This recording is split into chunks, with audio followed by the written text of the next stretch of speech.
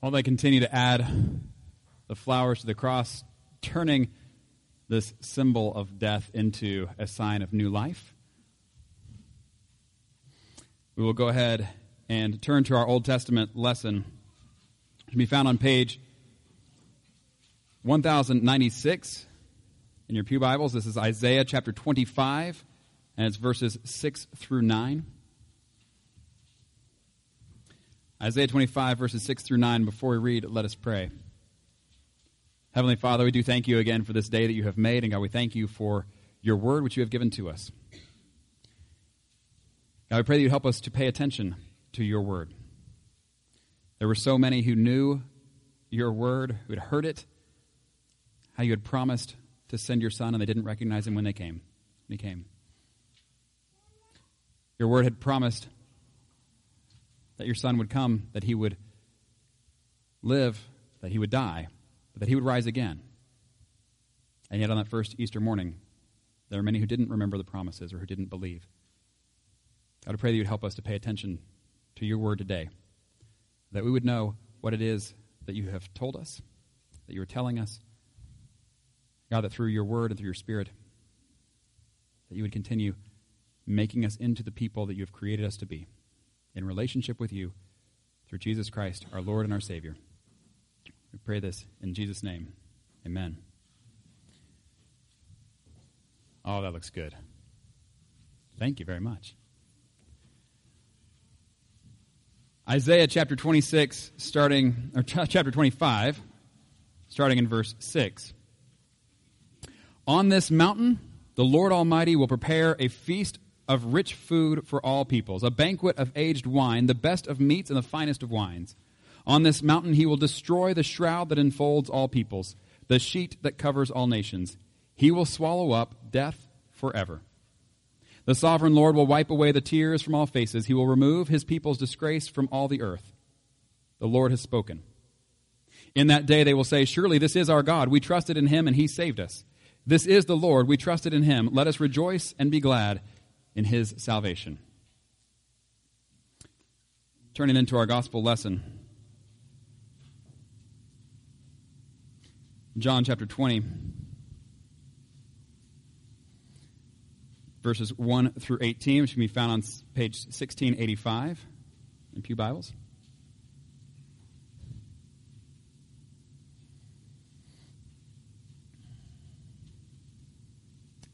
This first Easter morning, John chapter 20 says, early on the first day of the week, while it was still dark, Mary Magdalene went to the tomb and saw that the stone had been removed from the entrance.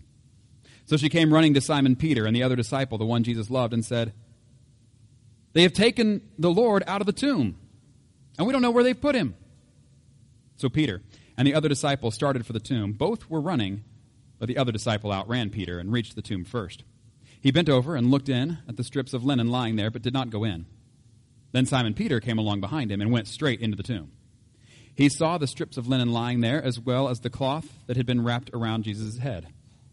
The cloth was still lying in its place, separate from the linen. Finally, the other disciple, who had reached the tomb first, also went inside. He saw and believed. They still did not understand from Scripture that Jesus had to rise from the dead. Then the disciples went back to where they were staying. Now Mary stood outside the tomb, crying. As she wept, she bent over to look into the tomb and saw two angels in white seated where Jesus' body had been, one at the head and the other at the foot. They asked her, woman, why are you crying?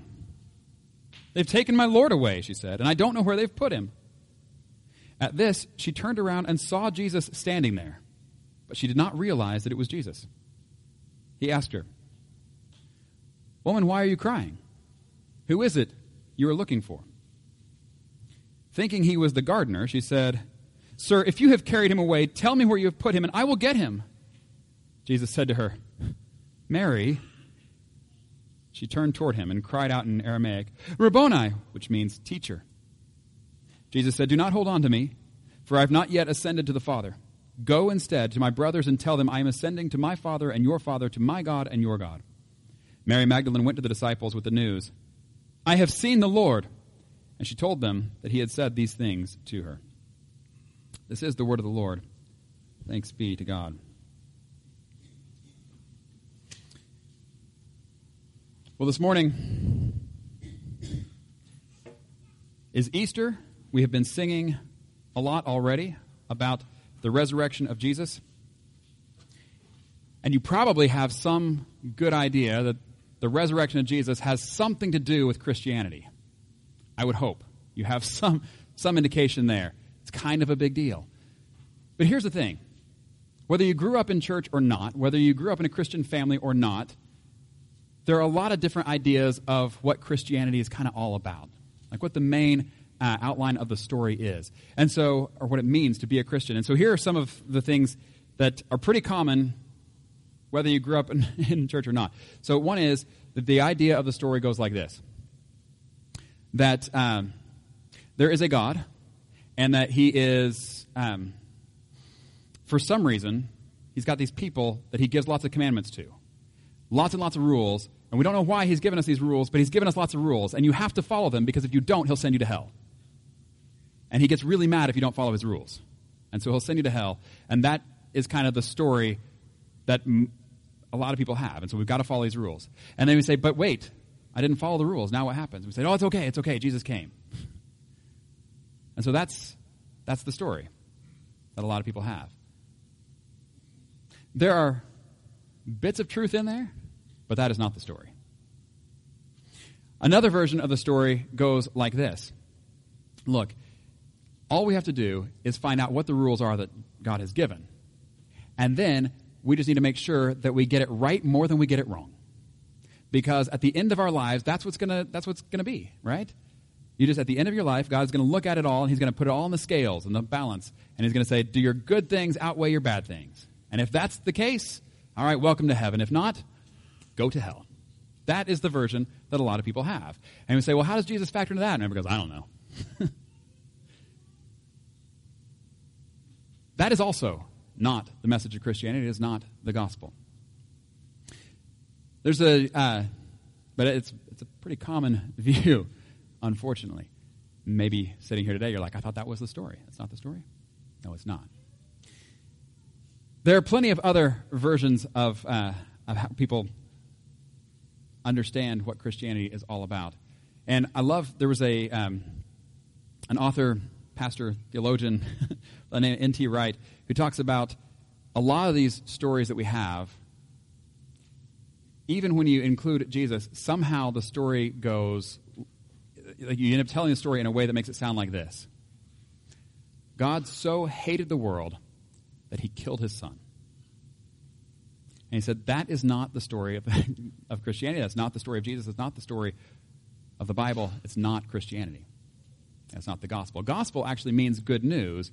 And you probably, if you know one verse in the whole Bible, you know this one. John 3:16, which says, for God so loved the world that he gave his son. Right? That's very different. And so if the version that you have in your head of what Christianity is involves a God who hates the world so much that he has to kill his son, somehow in it, maybe this is a good time to reevaluate what that story really is. The story is so much bigger than any of these versions that I've given you so far, and it's the kind of story that really kind of takes 66 books to tell it all. So we're not going to tell it all right now, but I am going to tell you a part of the story, or at least how it works out in some of the lives of the early Christians. This is, I don't know, has anybody here seen the movie that just came out recently, Paul, the Apostle of Christ? Have you seen that one yet? Couple? No? Go see it, and then let's talk. It is a really interesting movie. It's got a lot of good things in there, and not something straight from the Bible, but it's taken from, see it first, then we'll talk. Okay. But this is, if you've seen it, this will give you kind of a mental picture, though, because the story I want to tell you is a time of when Paul himself was in prison, which is what that movie entails. Anyway, this is a different time. This is when Paul and Silas end up in prison.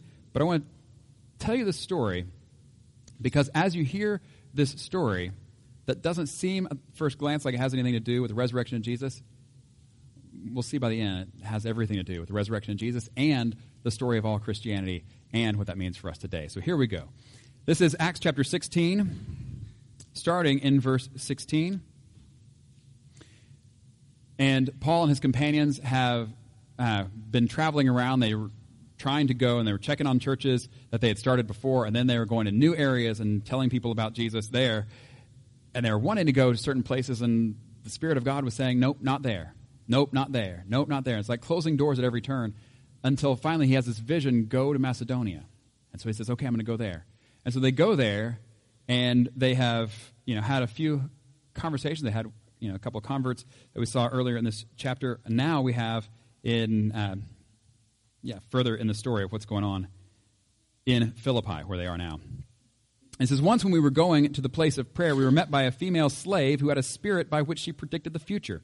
She earned a great deal of money for her owners by fortune-telling. She followed Paul and the rest of us, shouting, "These men are servants of the Most High God who are telling you the way to be saved." She kept this up for many days.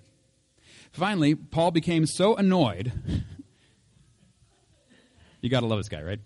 Finally, Paul became so annoyed that he turned around and said to the spirit, "In the name of Jesus Christ, I command you to come out of her." At that moment, the spirit left her. Okay, we're going to pause for a second. Did you hear what it was she was saying?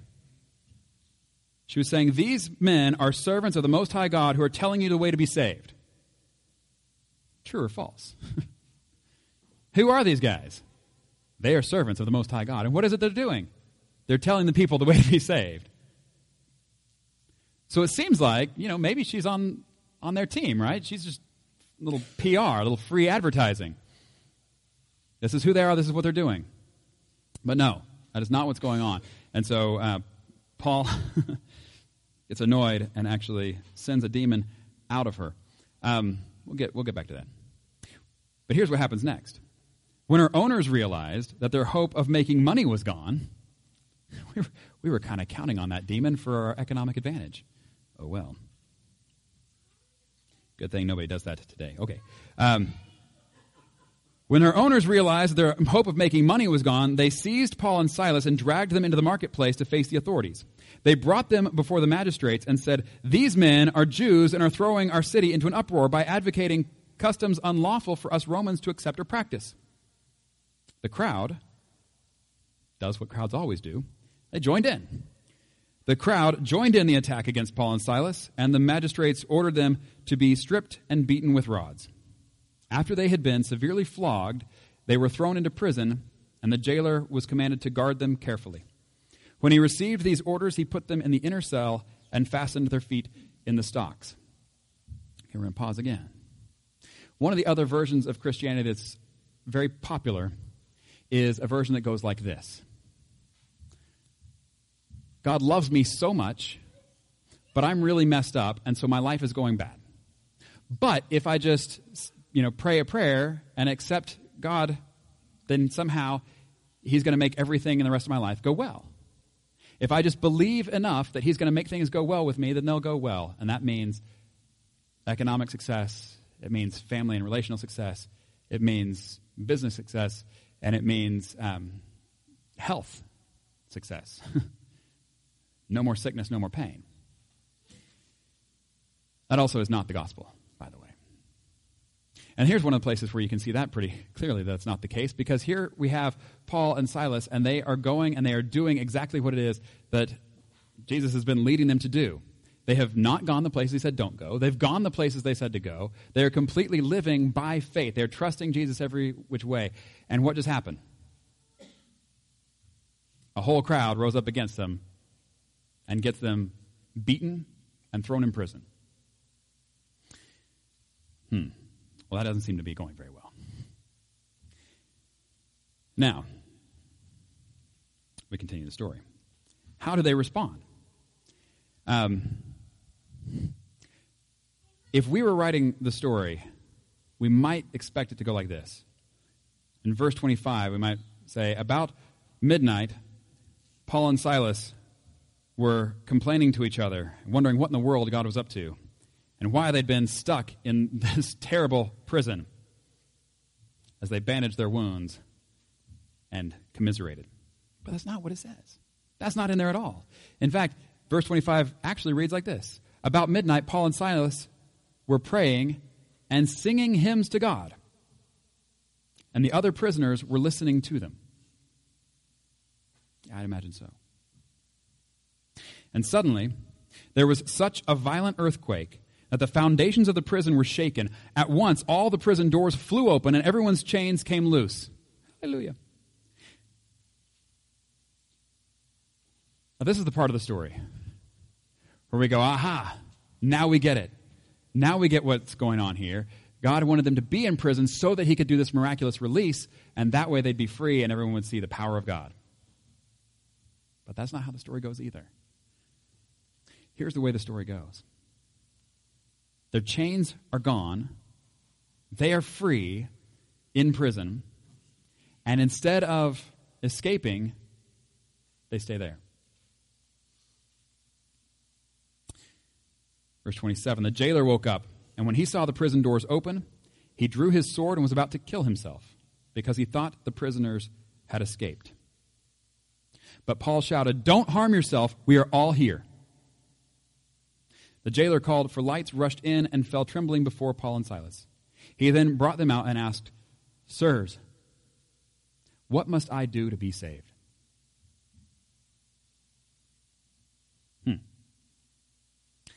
Paul and Silas had their chains fall off while they're in prison. They didn't leave. Why did they not leave? If they leave, then whatever punishment they were going to get is what the jailer gets. Like, that was kind of the deal they had. He knows this. When he wakes up and all the doors are open and the chains are gone, he's like, well, of course people are going to run away. That's what people do. Everyone is self-interested, and they're going to do what is best for them. And here's where the message of Christianity comes in. Because the whole message of Christianity circles around Jesus, who did not do things to his own advantage, but gave up his rights for us, who gave up his freedom for us. And so we have Paul and Silas sitting here in this prison cell, and here they are set free, and yet they give up their freedom for the jailer. He has seen and heard them praying and singing. He's seen after they've been beaten and locked in the cell, and now he sees them give up their freedom for him. And so how does he respond? He says, "Sirs, what must I do to be saved? I know that you have something that I want. What must I do? What must I do?" And they replied, "Believe in the Lord Jesus." Little translation here. It's not what you have to do. It's what he's already done. It's not something you need to do. It's something he's already done. So believe in the Lord Jesus, and you will be saved, you and your household. Then they spoke the word of the Lord to him and to all the others in his house. At that hour of the night, the jailer took them and washed their wounds. Then immediately he and all his household were baptized. The jailer brought them into his house and set a meal before them. He was filled with joy because he had come to believe in God, he and his whole household. There's a distinction between this jailer and the girl we saw earlier that had the demon, that was proclaiming these men are the servants of the Most High God who are telling you the way to be saved. Here's the distinction. Does the girl know who they are? Does she know who the Most High God is? Yeah, that's what demons know, this kind of stuff. But as James points out, they know it. They know what is true, but they shudder when they think of it. Because they're not going to submit their lives to the one true God. What happens with the jailer? Paul says, believe in the Lord Jesus, and you will be saved. Not just believe that Jesus existed. Not just believe that Jesus died for your sins, well, that's important. Not just believe that Jesus raised again from the dead, though that is critical. Paul says if Jesus didn't rise from the dead, we're the most to be pitied of everyone. I mean, look what this is getting us, to follow Jesus. Getting beaten and thrown in prison. But if Jesus did come and teach, live and heal and give signs of who he is, and if he did die for our sins, and if he did raise again to new life, not just meaning life for us someday, which it does mean, but also that he is the Lord. This is the evidence that the writers throughout the rest of the New Testament continue to point back to, this resurrection that shows that Jesus is the Lord. That he is the king over all creation. That he is the king over you and me. This is where he says, believe in the Lord Jesus, and you'll be saved. And a lot of us, I'm afraid, even those of us who have grown up in churches or have grown up in Christianity or around Christianity, sort of have this other idea that is closer to the demon's idea than it is to what Paul and Silas told the jailer. And it goes like this. As long as I know the right information about Jesus, then I'm good. Nothing else matters. I know the right information, and therefore I can just live the rest of my life because all that is a ticket now that I've got, and I'll just wait till I die, and then I'll cash my ticket in and go to heaven. We're good. That is not the message of Christianity. The message of Christianity is that there is a God who loves the world, who created it good. But every single person has fallen away, has turned away from God and said, no, I know better than you know. And he spent the whole rest of human history coming to his people again and again and saying, return to me, return to me, return to me. My way is the only way that will work for you. I know you better than you know yourself. And I love you, and I want what is best for you. Will you trust me to be the one to tell you that? And again we say, no. We won't. And then Jesus comes. And he says, let me show you what this kind of a life looks like. And let me show you what it means to live in relationship with God the Father so close. And people look at this life and they say, it's beautiful. And they hear his teaching and they say, where does he get this kind of stuff? This is amazing. And they watch the signs that he performs and they show who he is in connection with God the Father. And yet, they still reject him. And not just reject him like walk away from him, but like reject him as in kill him. But the story continues, and that is what we're celebrating today. That all of the evil and the darkness and the wickedness that we can come up with cannot overcome the goodness and the love of God.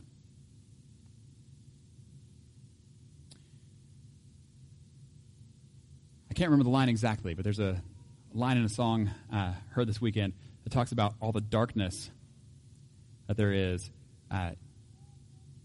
It can't do anything to keep the light from coming in, right? Think about that. If you have a room full of darkness and you turn on the light doesn't have to fight its way in at all, does it? Darkness gone. So everything that we threw at Jesus, all the sin, as we've seen from the beginning, leads to death. And he took that death on himself. He took the punishment, the penalty of sin on himself, and it killed him. But it didn't stop him. And so, with his first breath, he put death to death. Another line in that song. Puts death to death. And so we do have hope for ourselves. That if we are united with him, that we do have life after death. But there's so much more to it than that. Because it's not just that we have life waiting for us after we die, but we have a new life now. This is what Jesus talked about with Nicodemus when he said, you must be born again. You must be born from above. You must have this new life of the Spirit.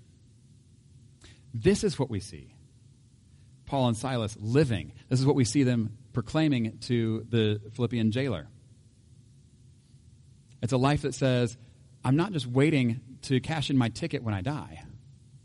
I am living by faith now, trusting that God's way is better than my way. I am trusting that he's going to lead me where he wants me to be, and I'm going to follow him in that, even if it means into a prison cell. I don't know how we got the idea that if we follow Jesus, everything will turn out well. It didn't seem to turn out well for him. And he even said, if you want to be my disciple, you must deny yourself, take up your cross, and follow me. That's the message of Christianity. It's one of a relationship with the God who created you. A relationship made possible by Jesus. A relationship that is founded and built on love and a trust that we should have for our Creator and his love for us above all. And this is why when we see Paul and Silas even in prison, they're able to sing hymns to God and praying even after they've been beaten. Paul wrote a letter when he was in a Roman prison later, and he wrote it back to this church that starts in Philippi, probably including this Philippian jailer. And one of the things that he says to them is, it's like, you guys have heard that I'm in jail. He said, but I want you to know, brothers and sisters, that what has happened to me has actually served to advance the gospel. As a result, it has become clear throughout the whole palace guard and everyone else that I'm in chains for Christ. And because of my chains, most of the brothers and sisters have become confident in the Lord and dare all the more to proclaim the gospel without fear. In other words, he writes back to this church in Philippi and says, guess what? I'm in prison again. And I don't want you to worry about that, because I'm in prison again so that the people here in prison and around the prison will hear about Jesus. Paul is perfectly willing to give up his freedom for others, for the good of others. The Christian story has an awful lot to do with exactly that. That those of us who have been united to Christ, who have a relationship with God, can no longer see ourselves at the center. He's at the center, and that means reconciled with him and with each other. That just as he gave up his freedom for us, calls us to give up our freedoms, our rights, for the good of others.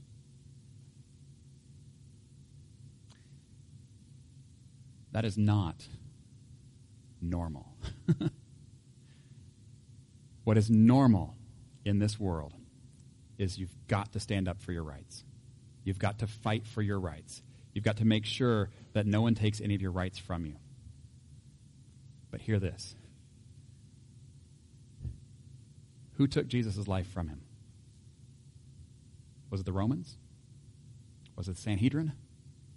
Jewish leaders? You could say that. That's not what Jesus said. He said, no one takes my life from me, but I give it up. Are we willing to give up our lives for him and then so for others?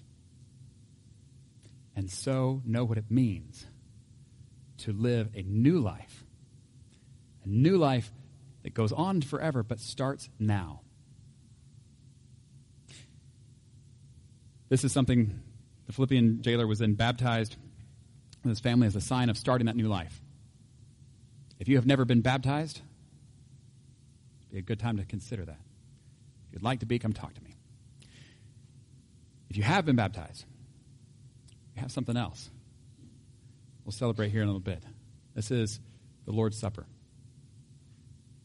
In the same way that we are born once, but we still need to eat to stay alive, we are baptized once, but we take communion all the time as this constant reminder that it's not about us. It's about who he is and what he's done. That he is at the center of everything. And as a way of celebrating this new life that came at a price, but a new life nonetheless. In the name of the Father, the Son, and the Holy Spirit. Amen.